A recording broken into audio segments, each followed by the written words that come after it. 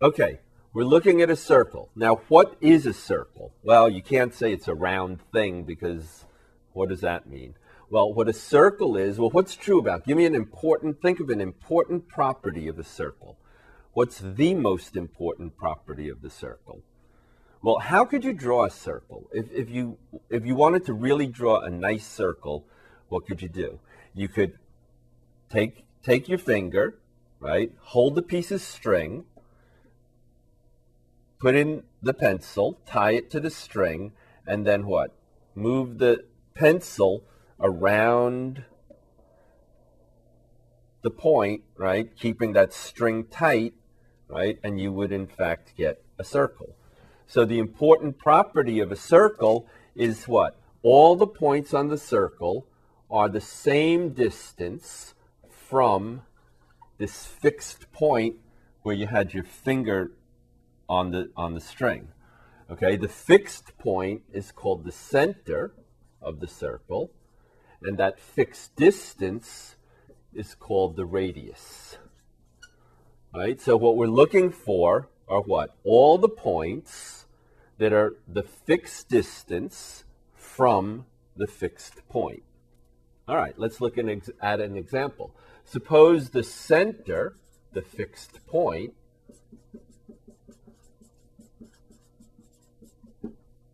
is 1, 2. So x is 1 and y is 2. And let's say the radius, the fixed distance, is equal to 3.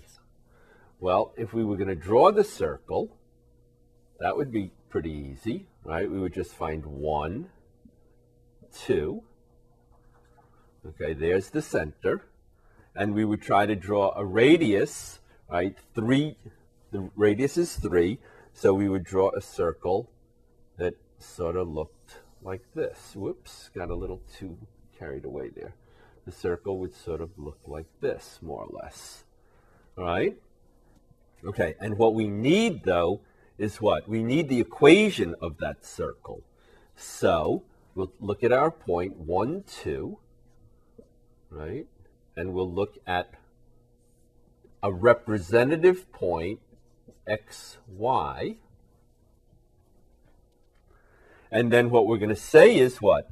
The distance between x, y, and 1, 2 has to be what? Equal to 3, right? So what's the distance? Well, we just had the distance formula.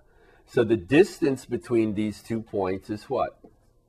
X minus 1 squared plus y minus 2 squared. We need a square root, and that's supposed to equal 3. All right? If we then square both sides, we'll get what? X minus 1 squared plus y minus 2 squared is equal to what? 3 squared, which is 9. Now, in this form, which again, very similar to the parabola, this is called standard form, right? And just like the parabola, in standard form, it's easy to draw the graph. The center is what? 1, 2. The only tricky thing is what? It's the sign it's the number with the opposite sign. Okay, so the center is at x equals 1.